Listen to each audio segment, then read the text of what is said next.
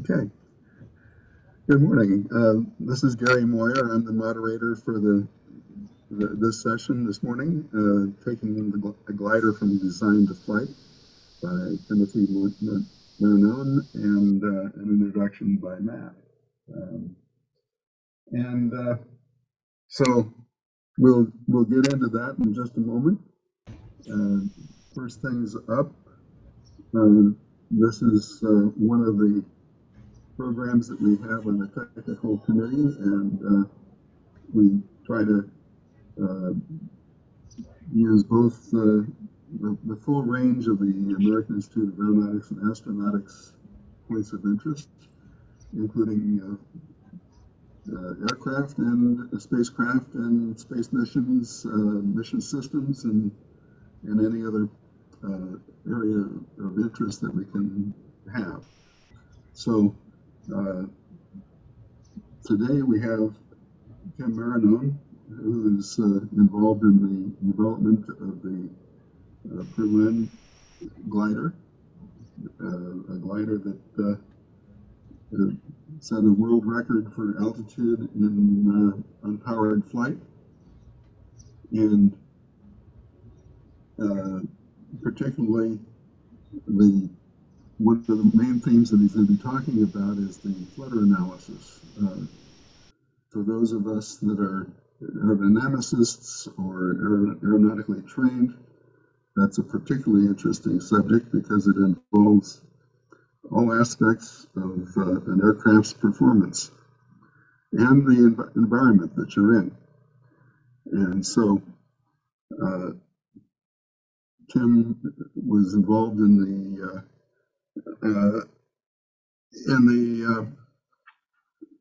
initial testing and data analysis and revisions and modifications of the aircraft to fully expand its flight envelope. So he will be also have a little bit of introduction from his employer, ATA Engineering, that is a service organization that is, well, they'll describe its full functions.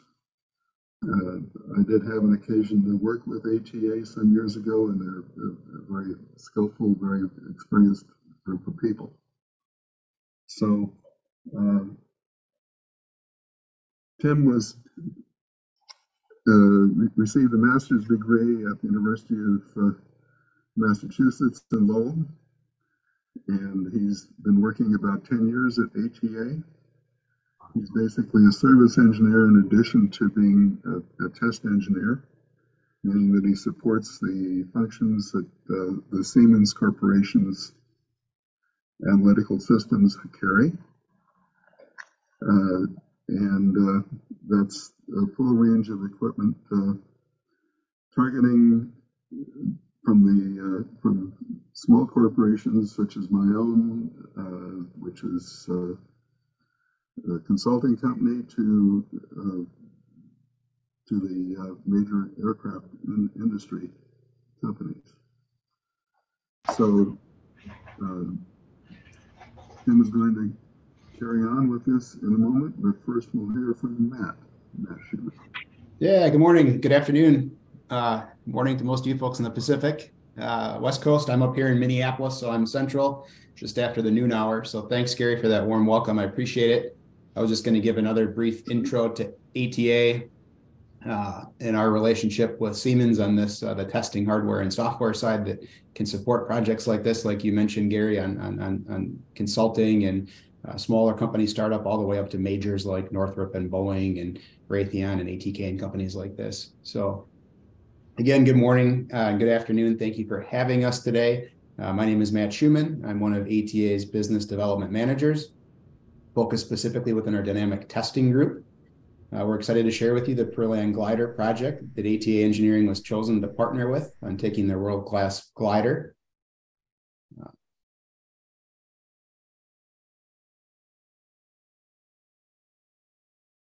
Sorry, bear with me. I just lost my screen for a second. Yeah, you're in the who we are screen with the with the staff photograph. Yeah. Okay. Sorry. Yep. So housekeeping notes this morning. I'm not sure if we can have questions throughout because we have a small group. I think that that's probably fine. I know previously we kind of muted folks out and then table questions. I can jot questions down or we can put them in the chat Q&A, but I presume we can kind of have it open flow if that's okay with Tim throughout. So Tim, if you want to go to slide 2. Sorry. So for those who are not familiar with ATA Engineering, we are an employee-owned small business with just under 200 full-time employees. Our staff consisting of many highly experienced engineers, project managers, and business development professionals who combine decades of industry and academic experience and achievement from undergraduate up to many with PhD level expertise. ATA's roots are deep into aerospace and defense, space exploration, and launch vehicles. And we also work with companies who provide fun things like themed entertainment rides and support manufacturers of heavy and industrial equipment, automotive and transportation. Our founders began many as aerospace and mechanical engineers, passionate about solving our world's most complex engineering feats. We have a large professional engineering staff dedicated to structural, modal, thermal, and advanced testing, simulation, and analysis. ATA Engineering has placed office locations from the West Coast to the East Coast, predominantly in strategic R&D locations to support aerospace and defense companies. We're also proud to serve as a platinum level reseller and a partner of Siemens going on more than 15 years.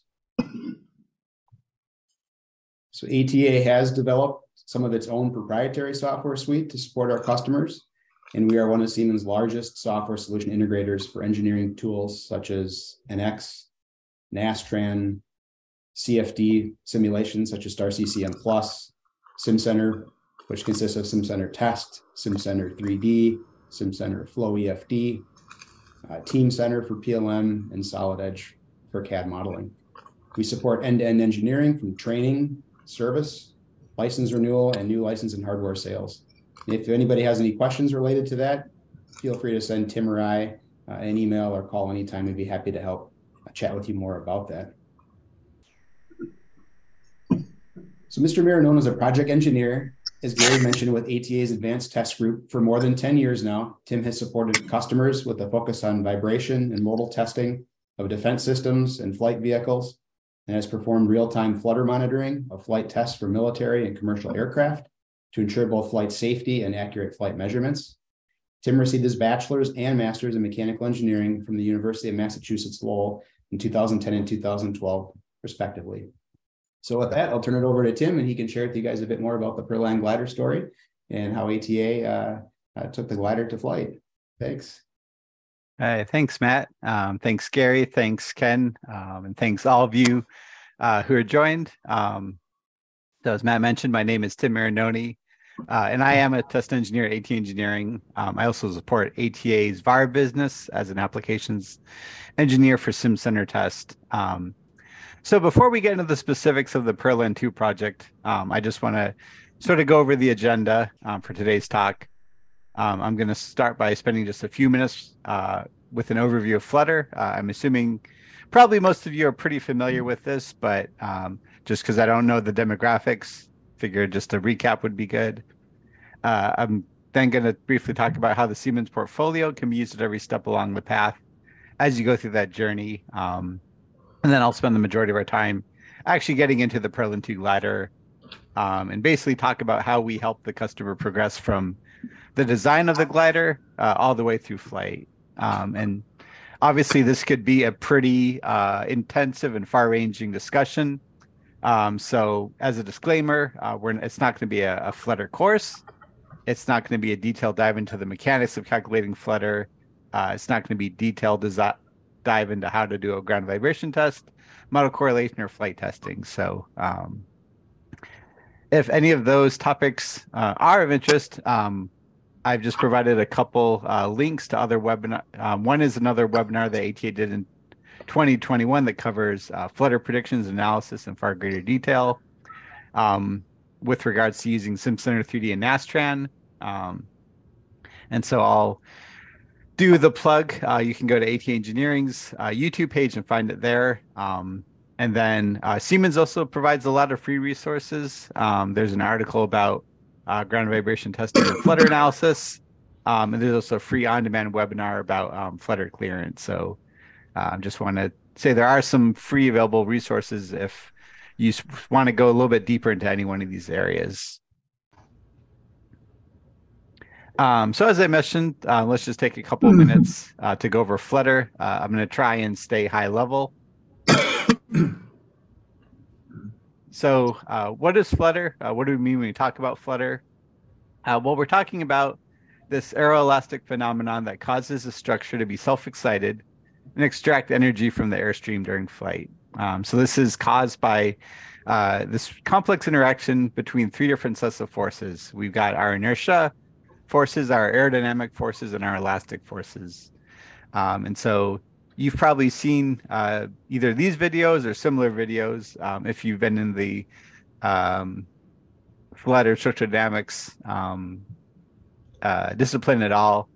But basically what you're seeing is very visible movement of the wings. And so what's happening is that at certain combinations of airspeed and altitude, this dynamic pressure that the aircraft's experiencing can actually cause your frequencies of the aircraft and its modes to shift. And if the mode shifts in such a way that it couples with another mode unstably, then you're going to get this negative damping.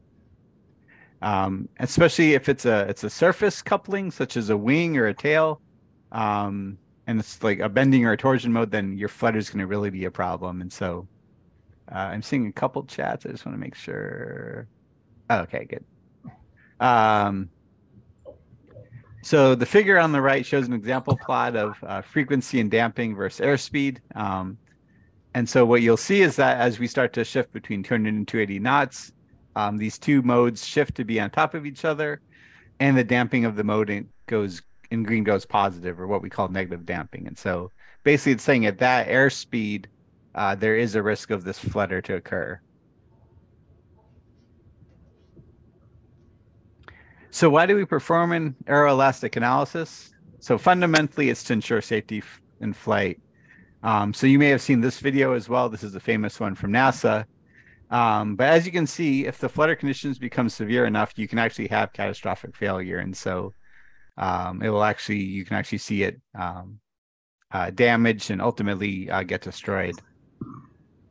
And the challenging thing with flutter is because flutter is such a quick phenomenon that can occur, there's very little time to recover in the event that the pilot does start experiencing flutter. It's often on the order of seconds. And so it's really important to know when is flutter going to occur and to sort of safely stay away from those conditions so that you never get into a flutter phenomenon. So how do we do this? So at a high level, we're going to start with the finite element model or a simulation model, which we're going to use to calculate the aircraft's natural frequencies and mode shapes. And as we'll show when we get to the Perlin glider, we do need to have that confidence that our simulation model accurately represents our aircraft. So to do this, we perform what's called a ground vibration test, or a GVT, which is then used to experimentally measure the aircraft's modal parameters. Once we have experimental data, we're then going to compare it to our simulation, and we're going to perform a correlation updating process to reduce areas of uncertainty in our model and ultimately better match our actual hardware. Once we're confident in our model, we're then going to do an aeroelastic analysis to identify the flight regions where flutter is expected to occur. And then finally, we're going to verify that analysis by actually doing flight testing and actually measuring our frequencies and damping, measuring those aeroelastic properties, and confirming our analysis. So this sketch illustrates sort of the different steps in the verification process that's going to be typically followed by really anyone who's starting from either a clean sheet aircraft design or they're doing a significant mod to it. So you're going to start by having your FE model that you create, and then you'll do that ground vibration test that's going to basically validate that model. you might simultaneously also do a wind tunnel test and to validate the aerodynamics. Once you've got that, you're then going to typically also figure out, okay, how are you controlling your aircraft? And so that's when you go into the Iron Bird and basically ensure that your control schema is not going to cause you to go unstable. And then finally, you take all those different pieces together and do your final air elastic models, and you do that flight flutter test. And so if you're familiar or if you've ever had to go through this with either FAA, ESA, or any of the other what you call it, the compliance people, for lack of a better word.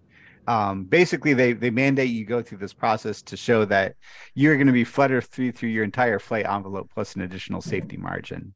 And so it's really important throughout this whole process to have really good data so that you have confidence before you go to your flight flutter test.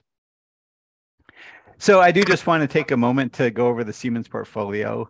So as Matt did mention, we are a value-added reseller for Siemens. And so just want to briefly talk about what they offer, if that's of interest to you. So the first thing we're going to do is go back to that initial high-level view of the interactions between the three forces, our inertial forces, our aerodynamic, and our elastic. And so our governing equation is that the aerodynamic forces that act upon the aircraft, meaning F of t, are going to be balanced by those inertial forces, our mass times acceleration, and our elastic forces, our stiffness and displacement. So how do we get those interaction of those forces? So the first thing we're going to do is we're going to do our interaction between our inertial and our elastic forces, which is our structural dynamic portion. So for this portion, we'll do our modeling and modal analysis in SimCenter 3D using structural dynamics. And then we'll do our testing with our GVT using SimCenter Test Lab. And so we'll talk about that a little bit more on the next slide. So next is our interaction between our inertial and our aerodynamic forces. So for this portion, we'll do our CFD analysis using SimCenter Star CCM. And then we'll validate that model with the wind tunnel test. And so lastly is our interaction between our inertial and our aerodynamic forces.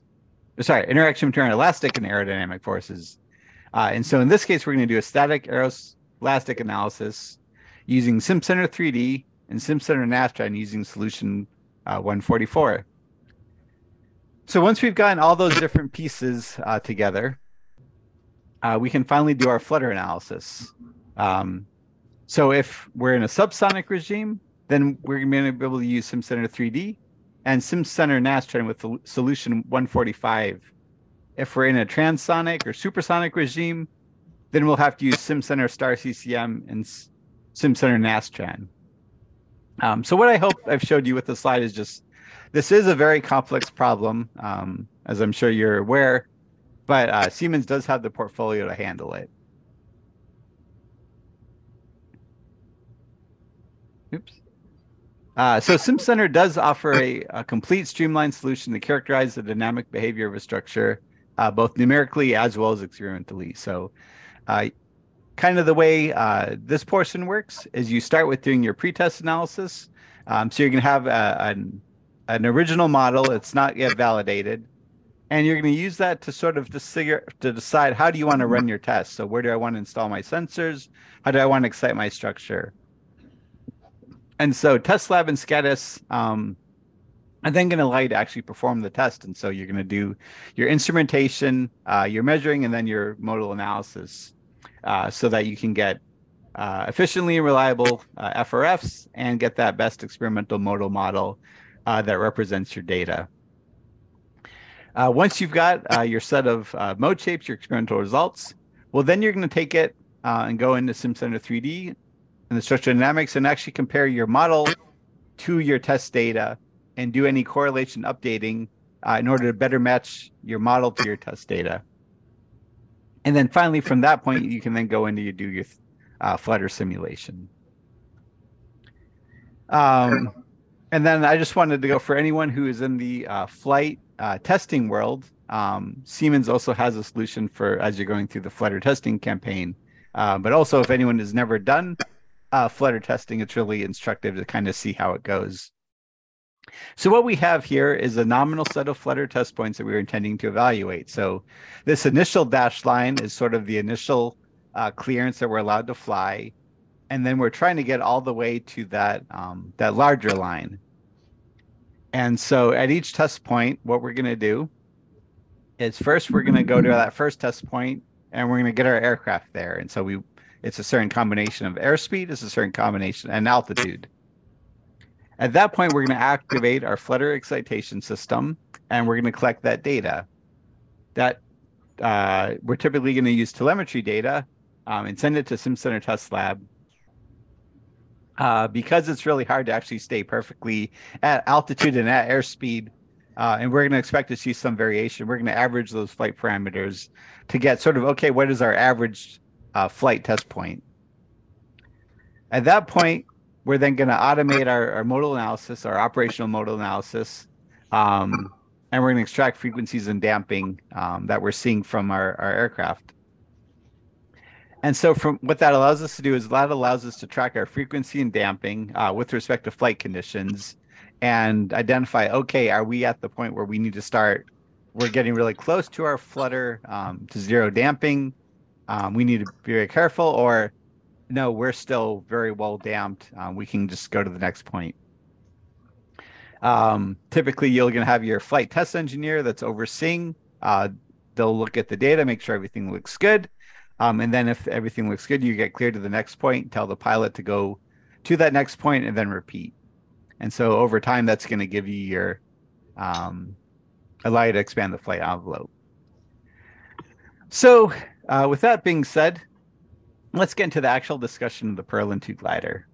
And so I know that Jim Payne from the Perlin project did present, I think it was a couple years ago at this point. So this will be coming from a little bit different perspective than what he presented. But just to recap, for those of you who either didn't see that talk or have forgotten, so the Perlin 2 is a composite sailplane designed to fly to 90,000 feet. ATA was not involved in the previous iteration, the Perlin 1 design, but it set a record in 2006 for powerless flight at just about 50,000 feet. At that point, they realized, okay, the Perlin 1 design was not going to allow us to go much beyond that. And so they did this redesign in order to get to the Perlin 2. And so as of 2018, it does have a world record of 76,000 feet. Still can't go up to, haven't made it to 90,000 feet yet, but they're hopeful. And so why that's interesting is because of the way that the Perlin 2 actually works. And so because the Perlin 2 is a glider, it doesn't have any engines. And so how does it hit this altitude? So what they found is that there's this phenomenon called stratospheric mountain waves. And basically at certain mountains, and it's really the Andes in Peru, you basically get this actual wave that comes off the mountain. And so I don't fully understand all the meteorological phenomena that causes it, but what it allows them to do is basically ride those waves, and depending on what the wind is, what the temperature, they can actually get very high. So in order to get to that initial part, what they do is they actually get towed up to that minimum altitude, and then from there they'll surf it. As you can imagine, they're trying to hit that goal of 90,000 feet. There's significant challenges due to both the air density and the temperature. And so there was a lot of engineering design that went into how do they actually make sure that it's still going to function at both sea level and at 90,000 feet. However, before we get into that project, I would like to show you the video that they put together in celebration of the record. So hopefully this will work.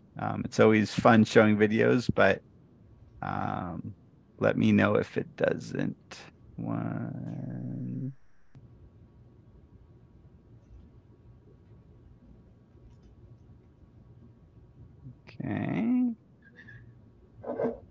1 second. Let me stop sharing and try this again.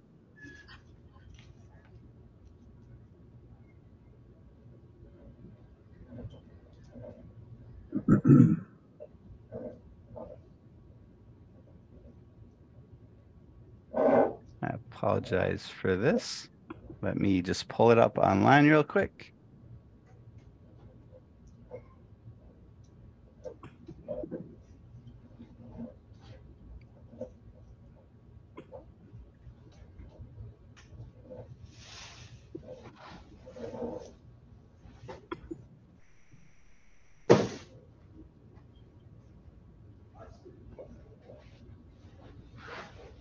Alrighty, back to that.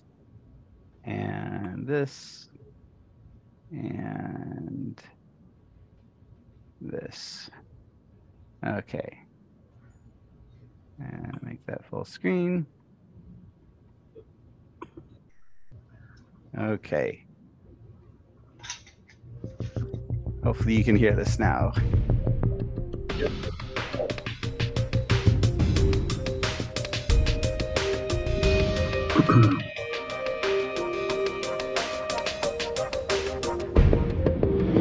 Our goal is to fly to incredible altitudes in the stratosphere. We need very special conditions to fly into the stratosphere. Yes, this glider does actually do what we designed it to do. The dream was born for Parallon Mission 2. A lot of individuals got involved to make that dream a reality. We've come to El Calafate in Argentina. Our goal is to get into some rising air. We're looking for areas of lift that will enable this aircraft to get into the upper reaches of the atmosphere. And there's only a few places on Earth that have stratospheric waves. We can put the glider into a patch of air that is going up at incredible speed, 1,000 feet per minute. The same kind of speed you're climbing when you're in an Airbus airliner. We're going up at that speed, and it's actually nice to fly. The virtual cockpit gives us all the information on the ground that we need to know if the flight is progressing safely and smoothly, and that we're able to continue to progress higher and higher. We've added even more to the virtual cockpit. So this year we have a live video feed from the tail camera, which should immerse the user even more into the flight experience of Perlan. We look at the pressure in the cockpit, in the capsule. We look at oxygen that the pilots are breathing. We're looking at the battery. We're looking at temperatures at various instruments. If you want to be an innovative company, you have to be doing things that nobody else is doing, trying things nobody else is trying, and doing them in a way nobody has done them before. Perlan is an amazing opportunity that you don't get very often. We worked with a small school that's trying to form hypotheses to get kids inspired in science, technology. Aviation is a fantastic potential career. There is true adventure, true exploring here. The perspectives you get from flying high, the freedom, the enjoyment have just been fantastic.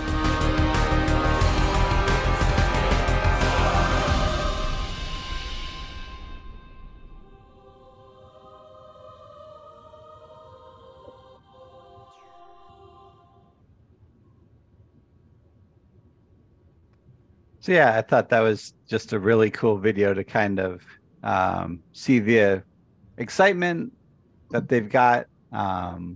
So let me go ahead and get back to the presentation.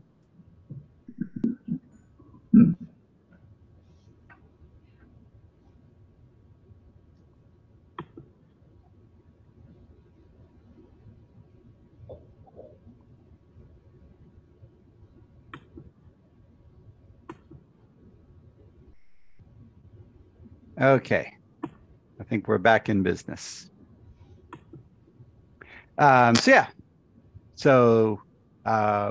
Basically we start by just creating that finite element model. So yeah, as I mentioned, the Perlan 1 mission did set that record in 2006, but in order to achieve the new altitude performance as desired by that team, they had to do a significant redesign for the Perlan 2. So they started out with a computer model with solid geometry, and that's when they reached out to ATA and asked for help. So we took that solid geometry, we converted it into a finite element model, And of course, you would love for that to be seamless, but inevitably you find that there's issues. And so we immediately noticed that there's a significant missing amount of information in order, especially with the stiffness and mass. Lots of joints that were uncertain.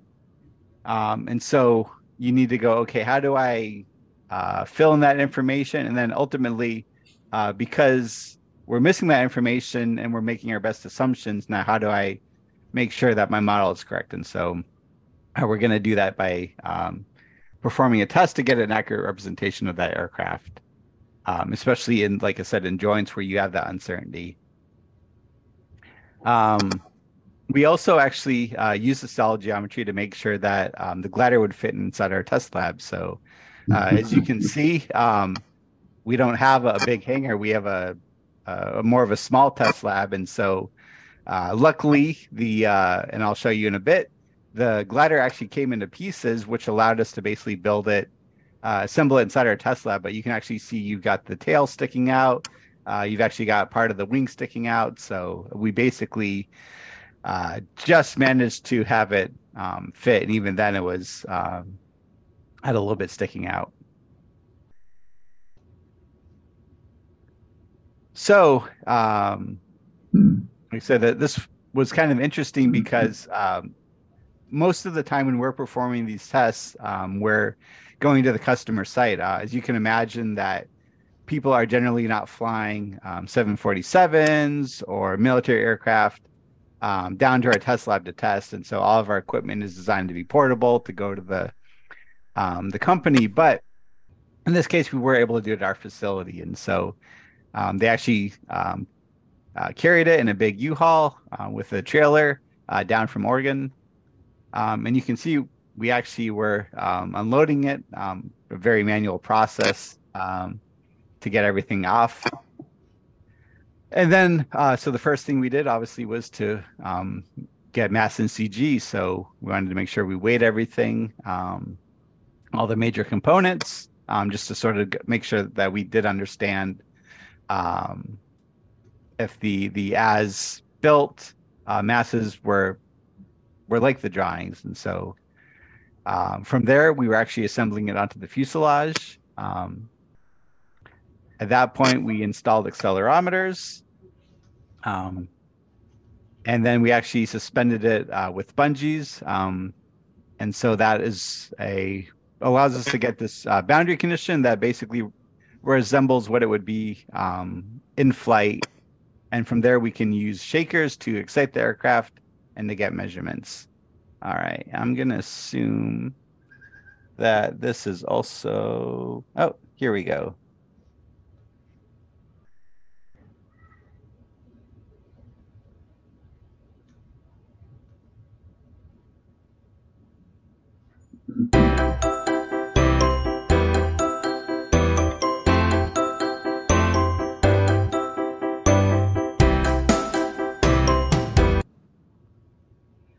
Oh, sorry about that.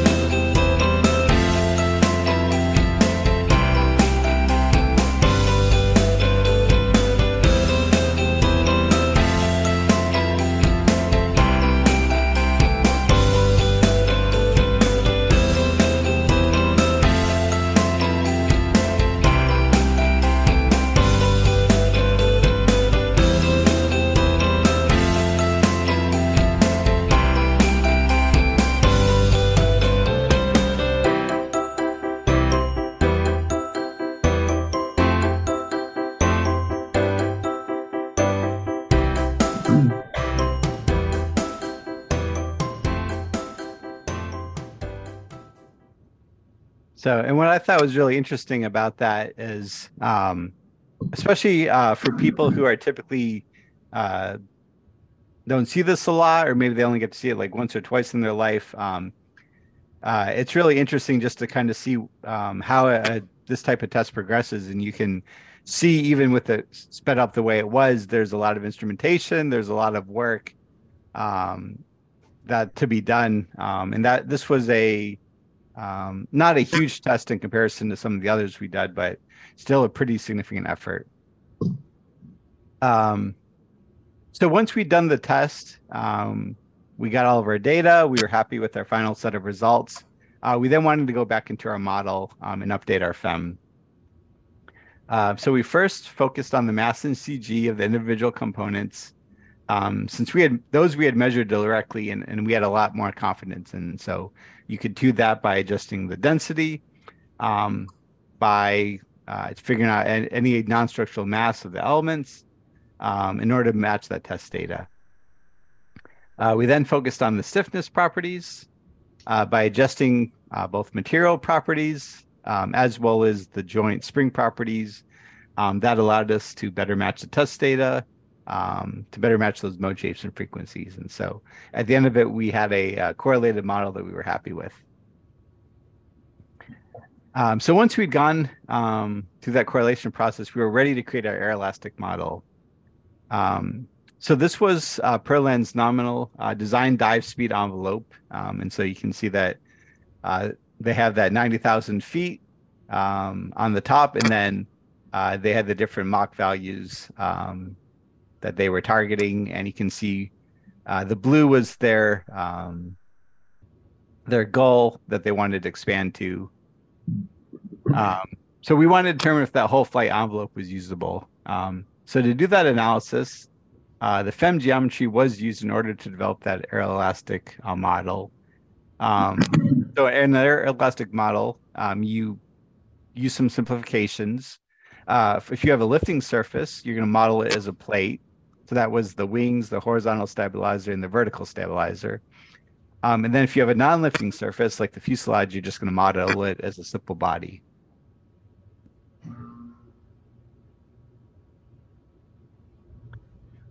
So when we did the initial flutter analysis, we did see that there were some modes, some instabilities that were likely to occur during flight at some combination of airspeed and altitude. And so we wanted to be like, okay, let's make sure that these are the ones we're going to be tracking. Before we even got to flight, as part of the correlation effort, we noticed that the aileron, and as you can imagine with the Perlen, there are multiple ailerons because of the length of the wings. It was really sensitive, and that if we were able to increase that aileron torsional stiffness, we would have significantly better flutter predictions. So we were able to do that, and that did help it out a lot. But obviously, we still wanted to do that flight testing in order to validate the analysis. So if you've never been done flight testing is always a challenge because you're basically trying to run everything off of aircraft power. It's really challenging to get sensors on the aircraft, and so excuse me. And then especially for Perlen team, which doesn't have the resources and the budget of, say, a large airplane manufacturer, they had to be very creative. And so they actually created this custom data acquisition system where they used an Arduino board for the actual acquisition, just a basic 3-axis MEMS DC accelerometer, and then stepper motors with offset masses. And so you can see in this picture on the right, we were comparing our reference accelerometer, which is a much higher performance accelerometer, with theirs, just to make sure that it was seeing the same results. And then in this other picture, you can see that we were actually running the stepper motor. And so you see the mass at the bottom, and as it rotated, you would measure with the force, and we'd be able to figure out the maximum force that the motors could impart to the aircraft. But this was just a really nice, clever way to do this type of work. So at the end of testing, Perlin was ready to fly. So data from Perlin was sent to ATA, where we processed the data and compared it to analytical predictions. One aspect that was interesting with the Perlin flight testing is that unlike a powered aircraft, where you can set the altitude and speed fairly precisely, the glider is obviously wholly dependent on the strength of the atmospheric waves for a given day. So a lot of these test points, you end up sort of hitting them over and over because those were the only points that they could hit if the waves weren't necessarily strong. Flight and flutter testing in particular, the data is rarely as clean and nice as you would hope for. However, ATA was still able to pull out results for the modes of interest. So you can see the frequencies for the 5 modes of interest. The lines are the predictions from our analytical model, and the dots are our test data. And yeah, the frequencies overall compare well to the predictions. The damping is a little bit more scattered, and that's because it is a lot harder to measure damping accurately. But overall, it did follow the general overall trend, which gave Perlin confidence to continue testing. So ultimately, the Perlin project is still ongoing as they attempt to hit 90,000 feet. As you saw in the video, they've also begun to focus more on scientific experiments. The area between 40 and 160,000 feet, known as the stratosphere, is really of particular interest to a lot of people as we're studying the Earth's climate. What is nice about the glider is that it is one of the few research aircraft that can stay in the stratosphere for a long period of time. So with that being said, I would like to thank the Perlin project team for their permission to publicly discuss their project. They've been remarkably willing to allow ATA to showcase this project for case studies, for research. Hope I've given you an overview of Flutter, shown you how the Siemens portfolio can help you in the process, and walked you through the process of how we took the Perlin glider from design to flight. It was a really fun project to be involved with. At this point, I'd like to open it up for questions. Thank you.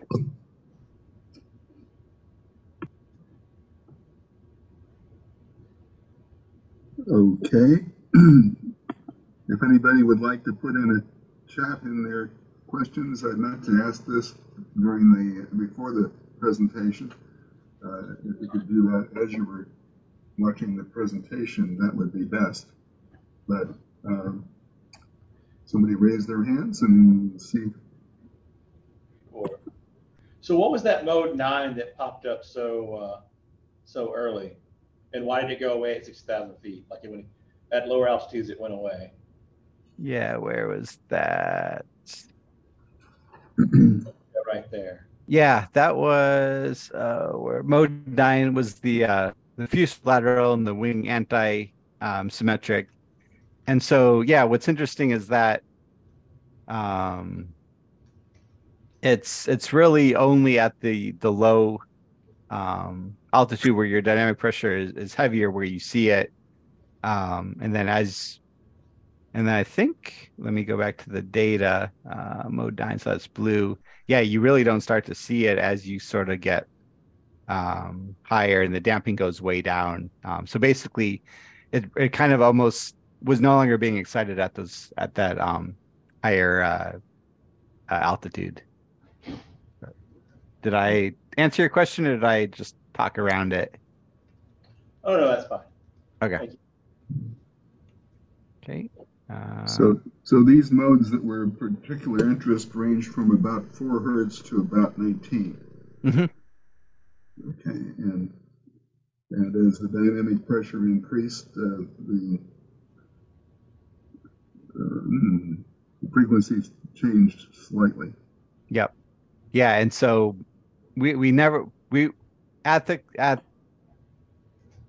because we never got high enough to get to interesting from a aeroelastic point of view. You can see that as we would have gotten closer to that to the right side of the curve, you would start to see the damping trend back to 0. And you can see on the left with the frequencies, those three modes starting to get awfully close together.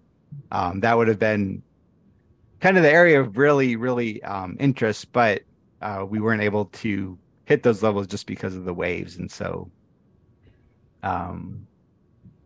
that's still sort of an ongoing effort, but they've been focusing more on generally staying within their current envelope and doing more experiments and flying in the range that we've cleared them to.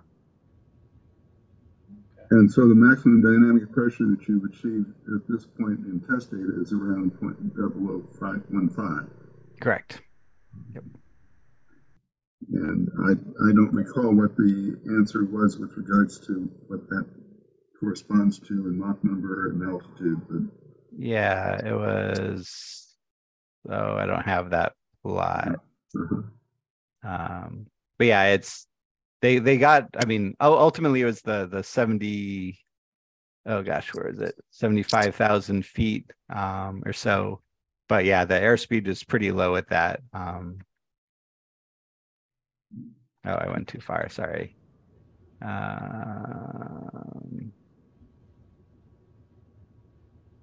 Yeah, 76,000. So I think it was pretty slow. I think maybe like 100 knots at that speed, but for that altitude. Yeah. Yep. Yes. Indicated, but correct. But the true Mach number and the true true velocity relative to the surface, right, substantially higher than that. Yep. I have a question. Oh, yeah. Sorry. There you are. My name is Giuseppe Veneri, and I have a question about. Could you briefly describe how you average the raw data to get the modes? I forget exactly. I know there's like ways that you shouldn't do it, that you'd probably mask data, but how do you do it so you don't like lose critical information? Sure. And you're talking about during the ground testing or the flight testing? The flight. Yeah. So the flight testing is definitely some of a let's see, probably this was probably the best slide to show it. Yeah. So what you're there is a little bit of art to it, but basically what you do is when you're flying, you're trying to excite a particular mode or set of modes. And so the stepper motors, you'll try and drive it at the frequency that of that mode because you want to ideally you want to drive energy just to that one mode as best as possible. And then what you can do is you can use you have a set of accelerometers, and so generally you'll do what's called spatial filtering, where you're either adding or subtracting combinations of accelerometers to really just focus on that one mode of interest. So if it's torsion, you're taking one from the other. If you're maybe doing symmetric bending, you're adding them. And ultimately trying to get the final set of measurements that you can then do your modal analysis and get your frequencies and damping. Okay. So you are pretty much inducing the modes that you're looking for with the stepper motors. Correct. Okay. And this test is done, say, first of all, are there two people on the Perlin 2? Yeah. There's always a pilot and a co-pilot. Okay. And is the test done, say, with one pilot, and then the real test is done with two pilots to offset like the weight of the instrumentation? So let me think about it. So we actually did during the ground testing, we actually studied the configurations of one pilot in the front, two pilots, and tried to give like a nominal, okay, what if the pilot had a really big meal the night before, and tried to bound that problem.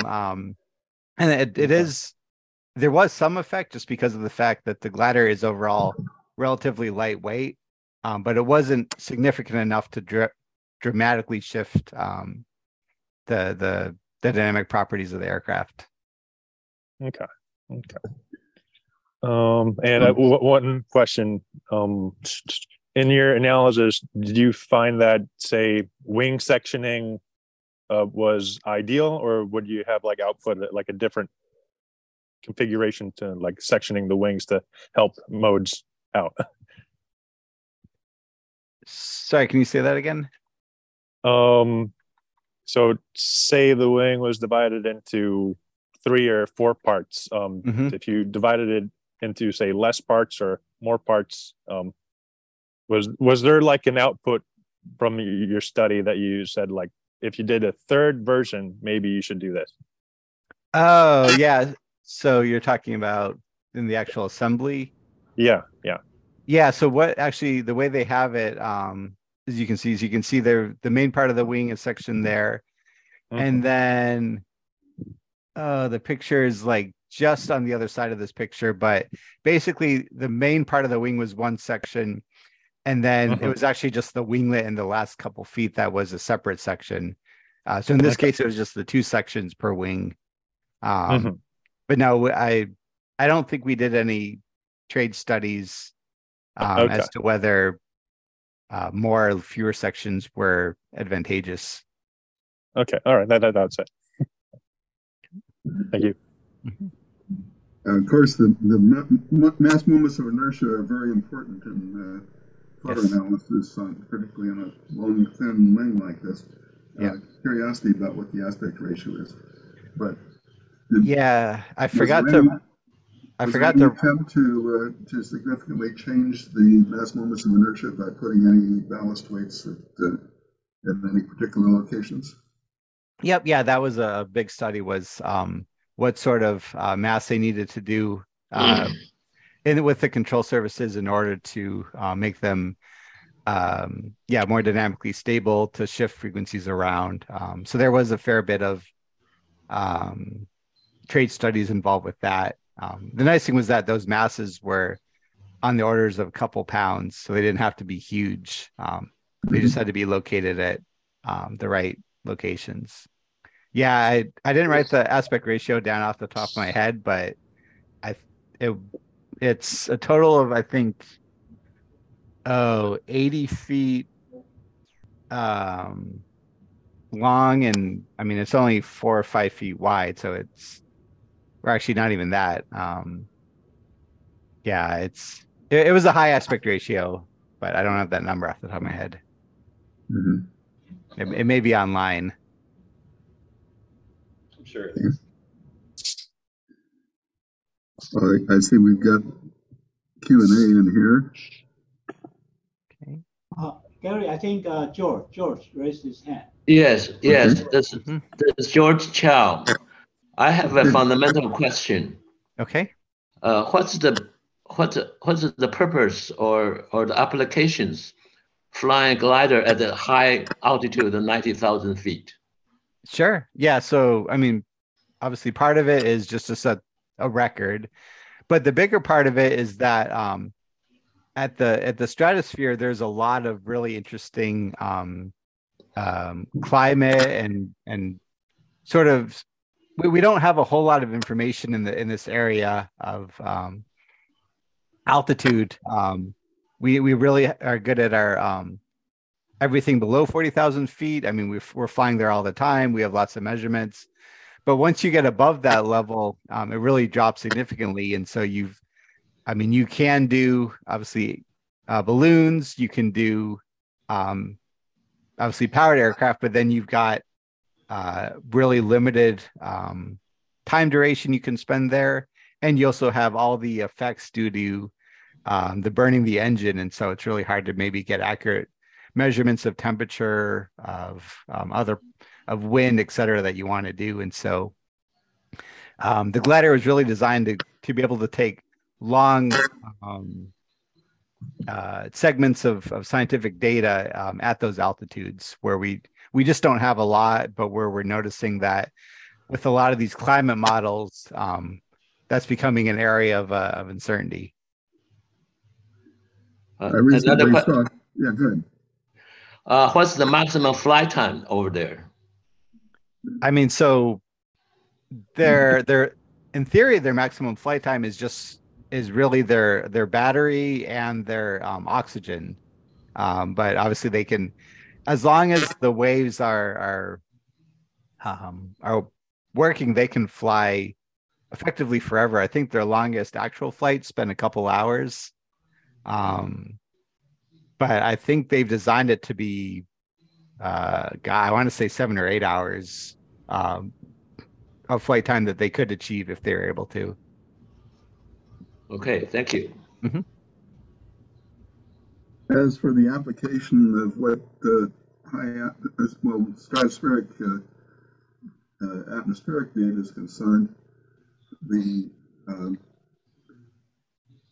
advent of hypersonics in the upper atmosphere is something that is very dependent upon the atmosphere.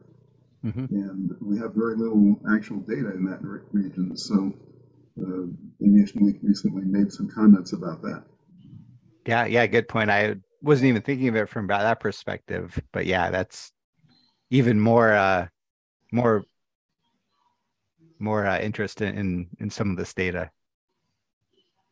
Yeah, rockets get through that region rapidly, and there's experiments in that. But yep.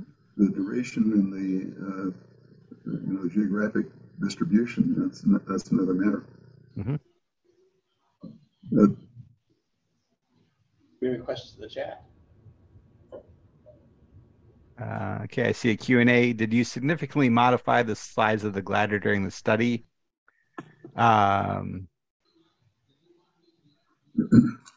No. At that point, they had sort of already taken the glider 1 design, had sort of already converged onto the sort of the overall parameters that they wanted to do. So by the time we got to it, it was more or less, here's the overall design. You work within this box. Okay. Let me interject an issue that might come up. I'm located in another library in Riverside, actually. Mm-hmm. And I may lose this room within a few minutes, in which case I'll leave Ken to complete the remainder of the interviews. But otherwise, do we have another question? Okay. Kind of related to aspect ratio, but what was the max L over D for the for the glider? Oh gosh, I should know this. I do not have it off the top of my head. Let me. Is it above 50? I believe so. And do you know the actual weight, the design weights? Oh, did we put it in there? These things are amazingly light for the size. Yeah, I don't think. I think the backup slides got taken out that had a lot more of this stuff. Okay. Yeah, let me. Yeah. Those envelope diagrams were particularly interesting for flying a straight wing aircraft at Mach 0.7. You're pretty much at the limits of that. Yeah.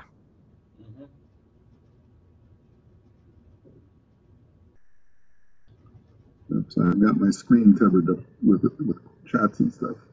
Okay. So what is their strategy for hitting 90,000? Are they trying to go on a diet? Are they trying to get more speed?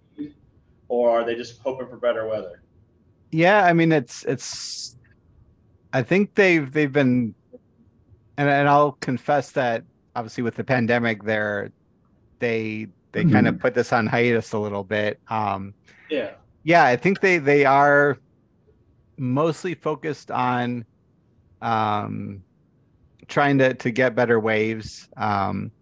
I think they're obviously looking to see, okay, what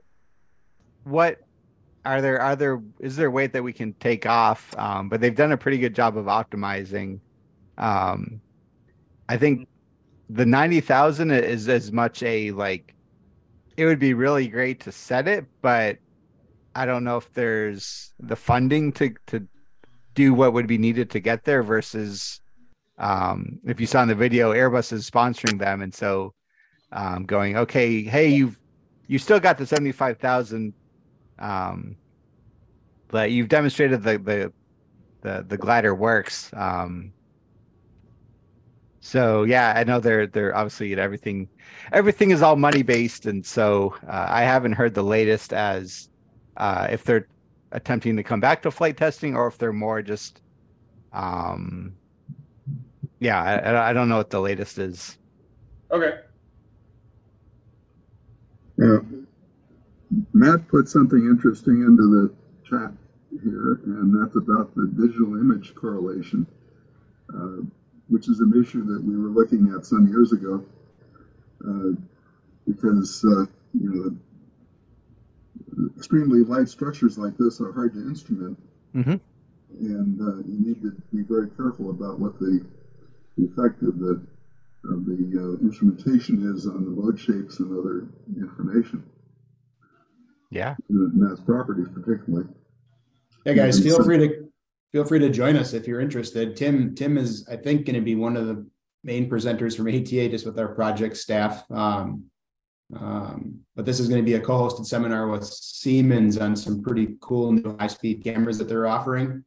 I believe it's a company called Match ID. And this is also a technology that's going to be coupled within ATA's advanced test group and the hardware and software offerings from Siemens and through ATA's of ours. So this should be a pretty exciting seminar. If you click that link, there's a detailed dive on each. There's going to be live demonstrations, a lot of work that went into it. It's a full day. So we'll have breakfast in the morning and coffee and lunch catered throughout. And it'll be in our Curiosity, our largest training room inside of ATA's corporate headquarters in San Diego. Oh, that's actually going to be an in-person event, or is it also? Yeah, that'll be in person. In person. I don't think it's going to be recorded or broadcast via video feed. In person for this one. Very interesting.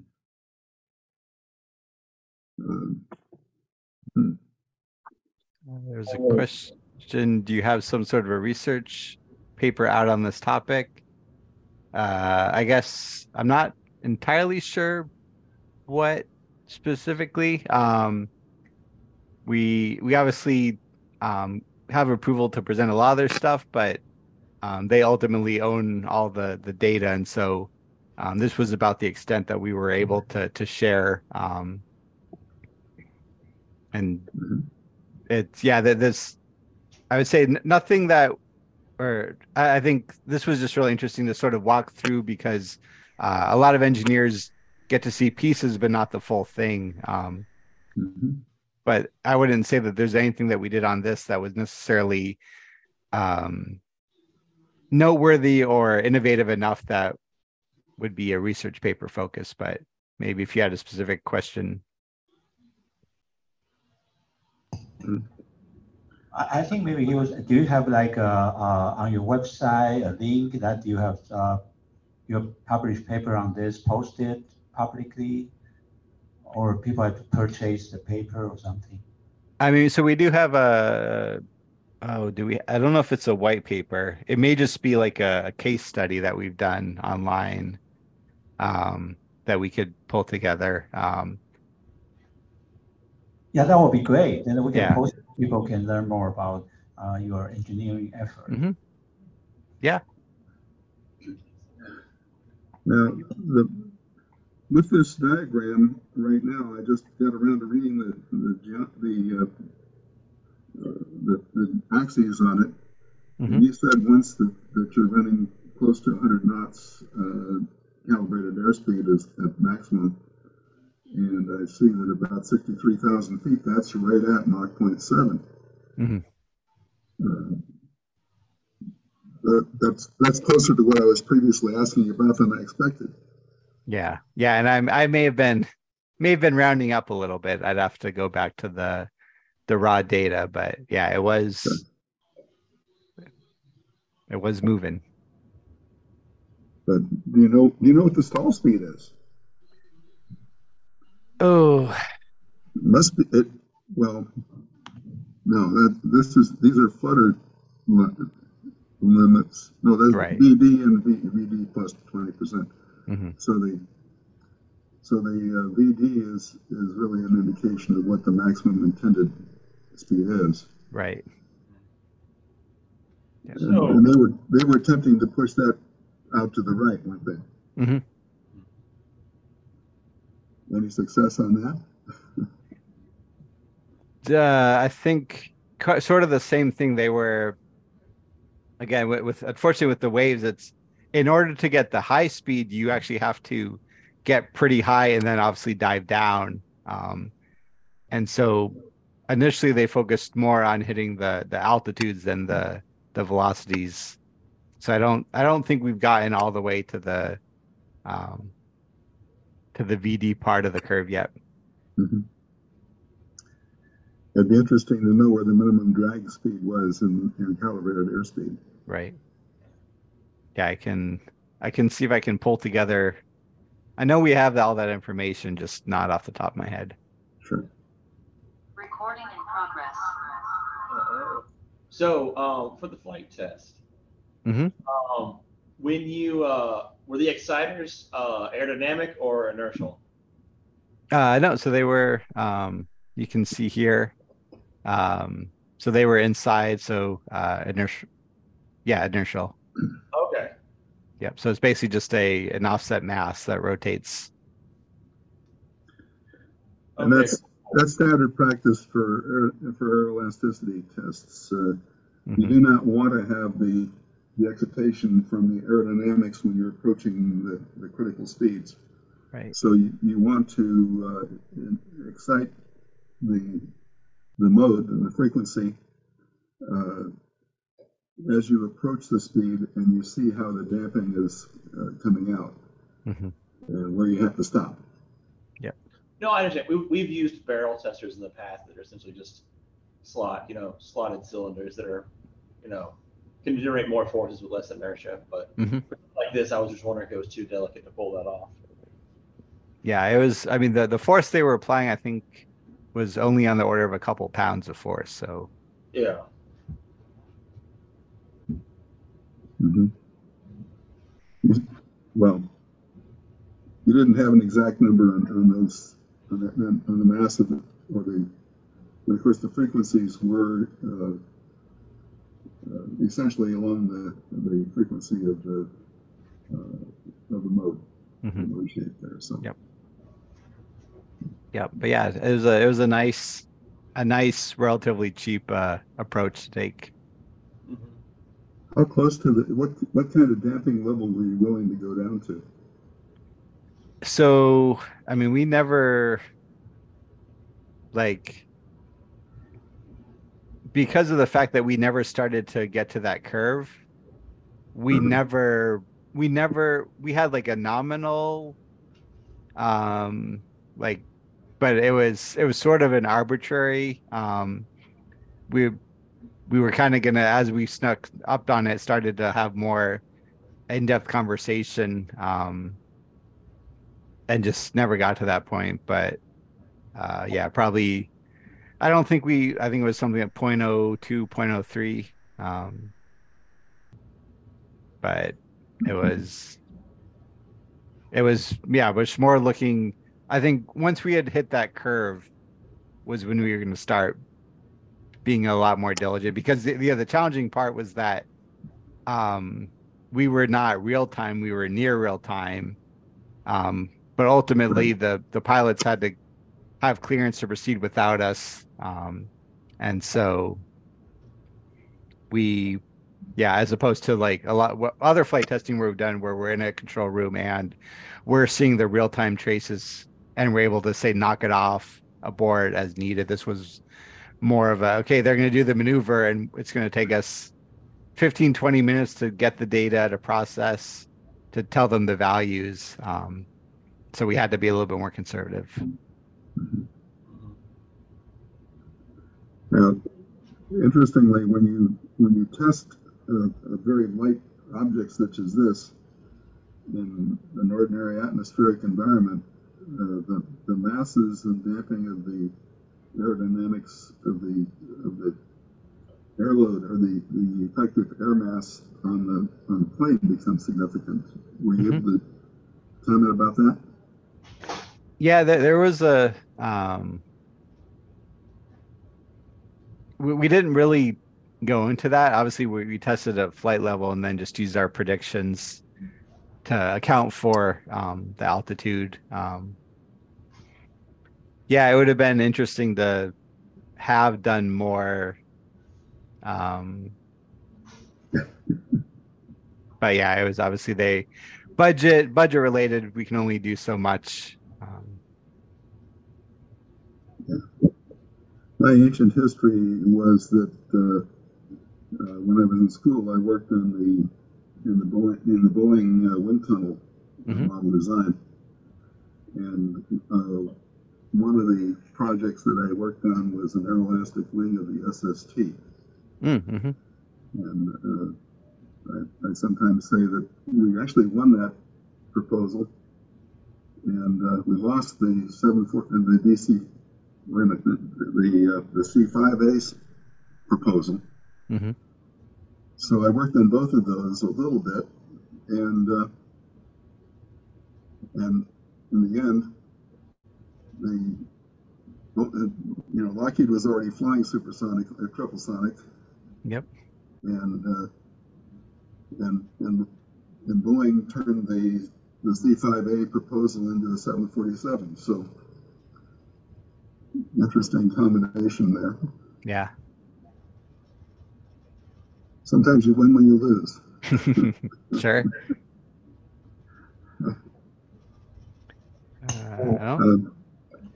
Well, it's gotten, oops, wait a minute. A question, how important is aerodynamics for a structural engineer? I have a hard time understanding the depth of it, although I'm an aerostructures engineer. Any advice? Oh, yeah, I mean, that's... Depends on the size of the program.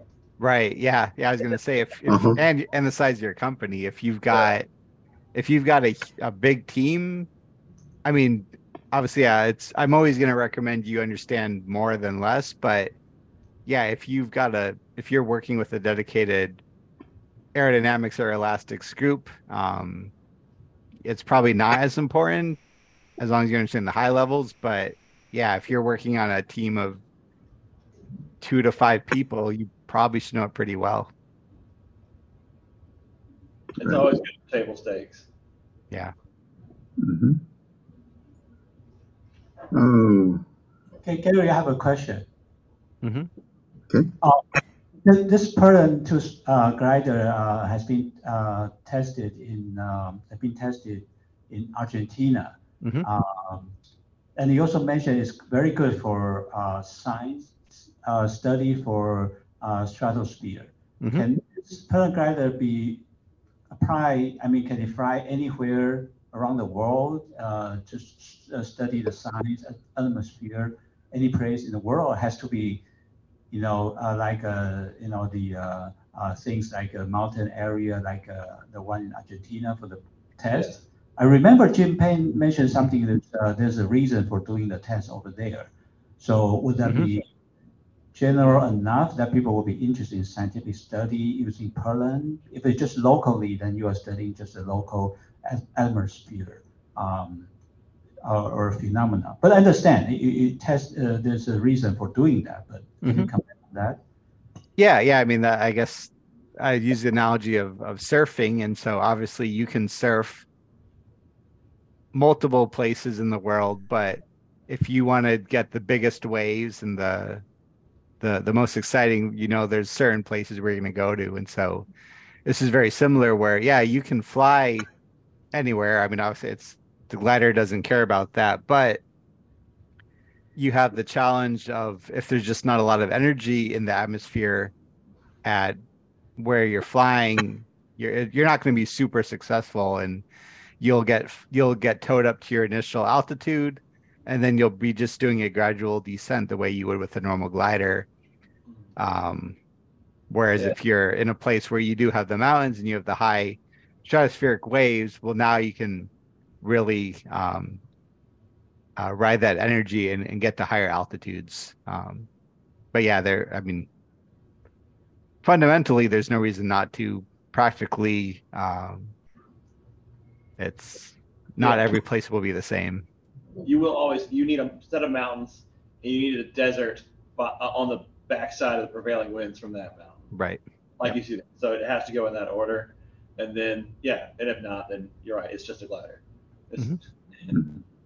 But did you identify any place else in the world that you can have? So we have Moriarty. Like, I mean, I've been out there. So like Moriarty, New Mexico. Oh, great. Is essentially what we have, but it's not as cool as Chile. It's not quite as. And I'm sure there's some places in China. There's definitely some places in Africa, but everyone, I mean, everyone knows that this place is where you try for the big numbers. As I'm watching looking at the image of the waveform after the mountains there, I'm reminded about a series of studies that a friend of ours, Phil Barnes, produced. And I don't know if you're familiar at all with Phil. No. Phil is an aerodynamicist, recently retired from Northrop Grumman.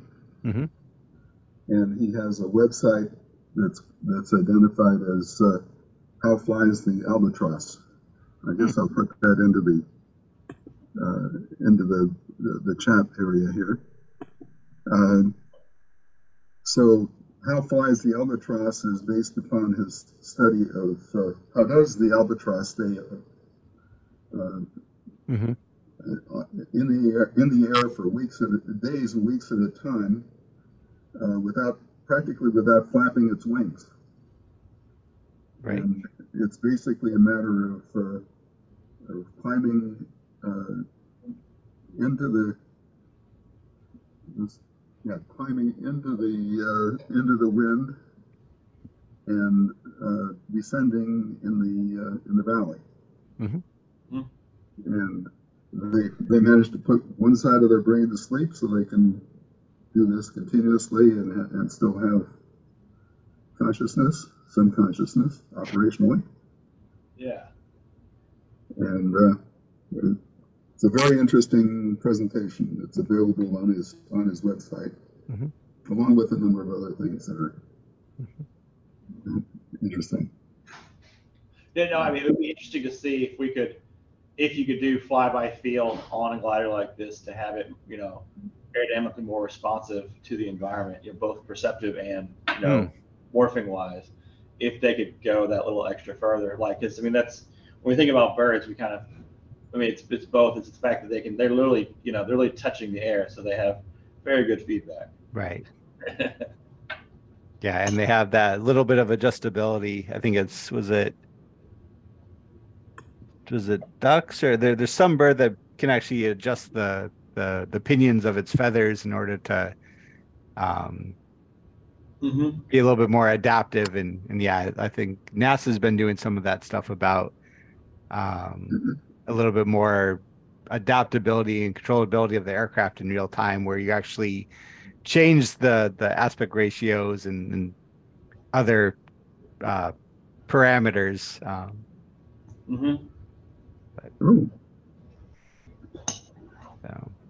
So Ra asked the question of, do you recommend any textbooks for military and passenger airplane aerodynamics and space vehicles? Oh, yeah, I'm sure. I'm blanking on the one I used in school, but there's a number out there. It's a really great way to learn to work for ATA. Yeah.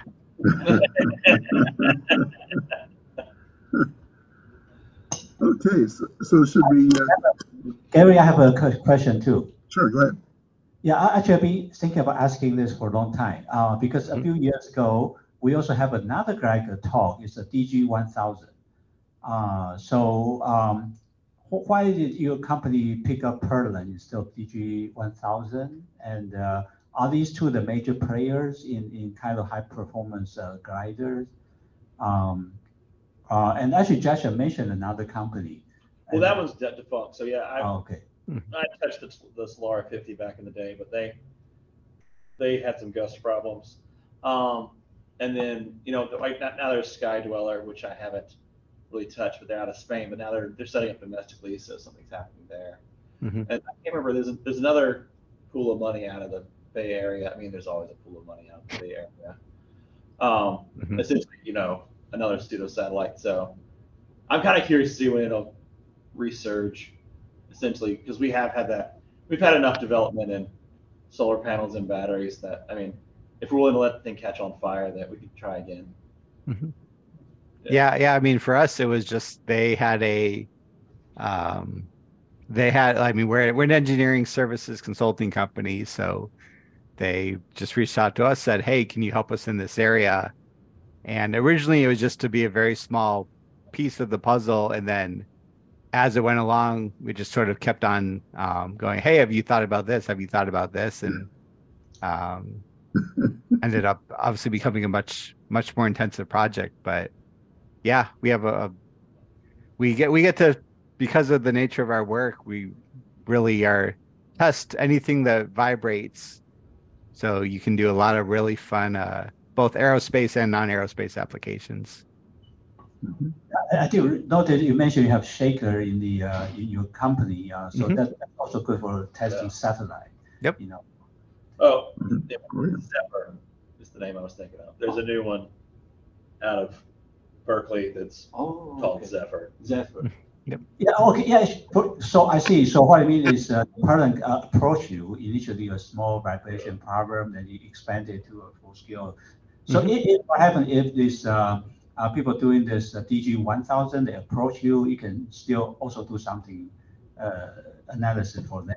That's what you're saying, if they contact you. Yeah, I mean, I would go back to our contracts people and make sure that we didn't have any agreements, but yeah, generally, as long as you're not providing proprietary or competitive advantage information. I see. But are they competing each other, the DG1000 and Perlin? Okay, that's business. Yeah, I don't know about that.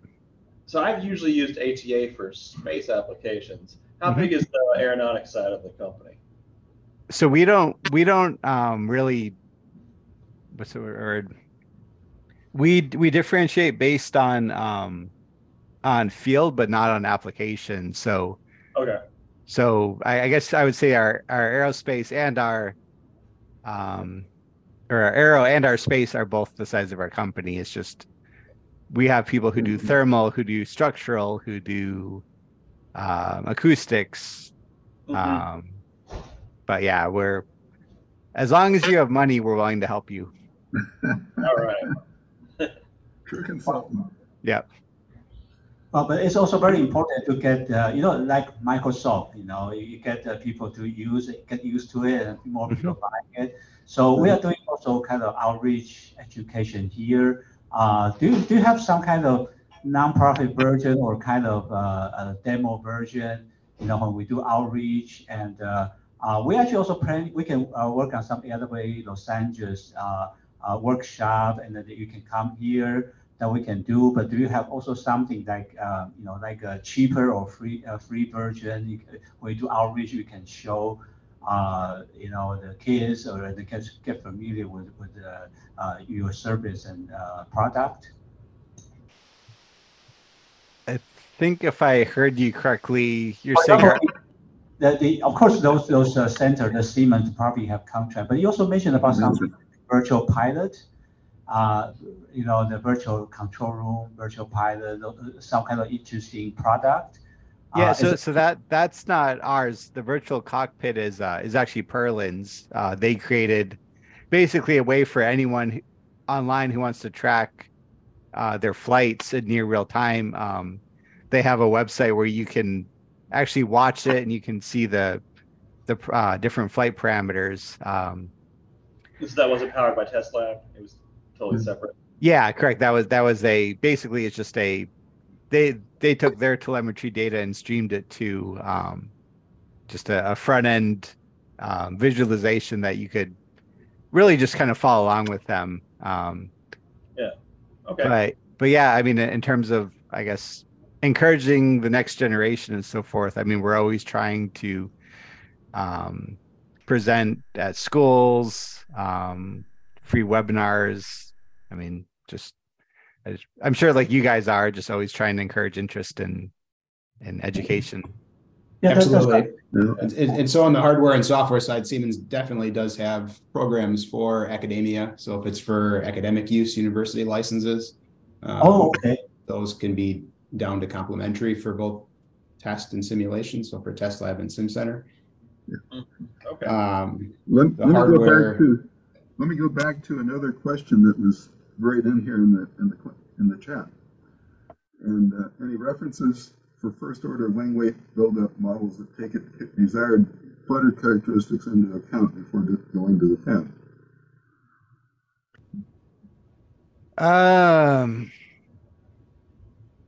I'm sure there are. Nothing off the top of my head. While you're thinking about that, my first order answer to that is that the aircraft design generally are established by the requirements and the functionality of the surfaces. And so when you need a high aspect ratio wing, that's what you go for. You make it as thin and light as you can, and within the strength and performance requirements. And then you find out what you got as a flutter characteristic. And then you subsequently come in and modify things if necessary. But no, you can't guess these things. The FEM is what gets you the answer. Yeah, I think I agree with that. And they're not necessarily thin. Sorry. No, go ahead.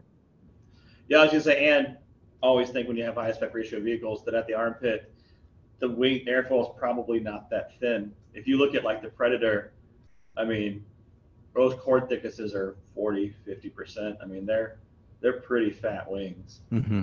See that. Structures guys like that. Makes our life easy. Yeah. Yeah. I don't Big torque box, tall. Yes. Let me see if you can see. The structures book that I used in college by Brune shows an image, a cartoon that was shown by, it was drawn by the various goals of the various disciplines, and of course the engine the power plant people want big engines, and the aircraft, the structures guys want I-beam. Straight structures with I-beams and minimal thicknesses, and the aerodynamicists so each discipline has their own ideal configuration, and any aircraft is a consequence of compromise between all those groups. Right. Yeah. Plus, you forgot the sales and marketing people who have to convince people to buy it.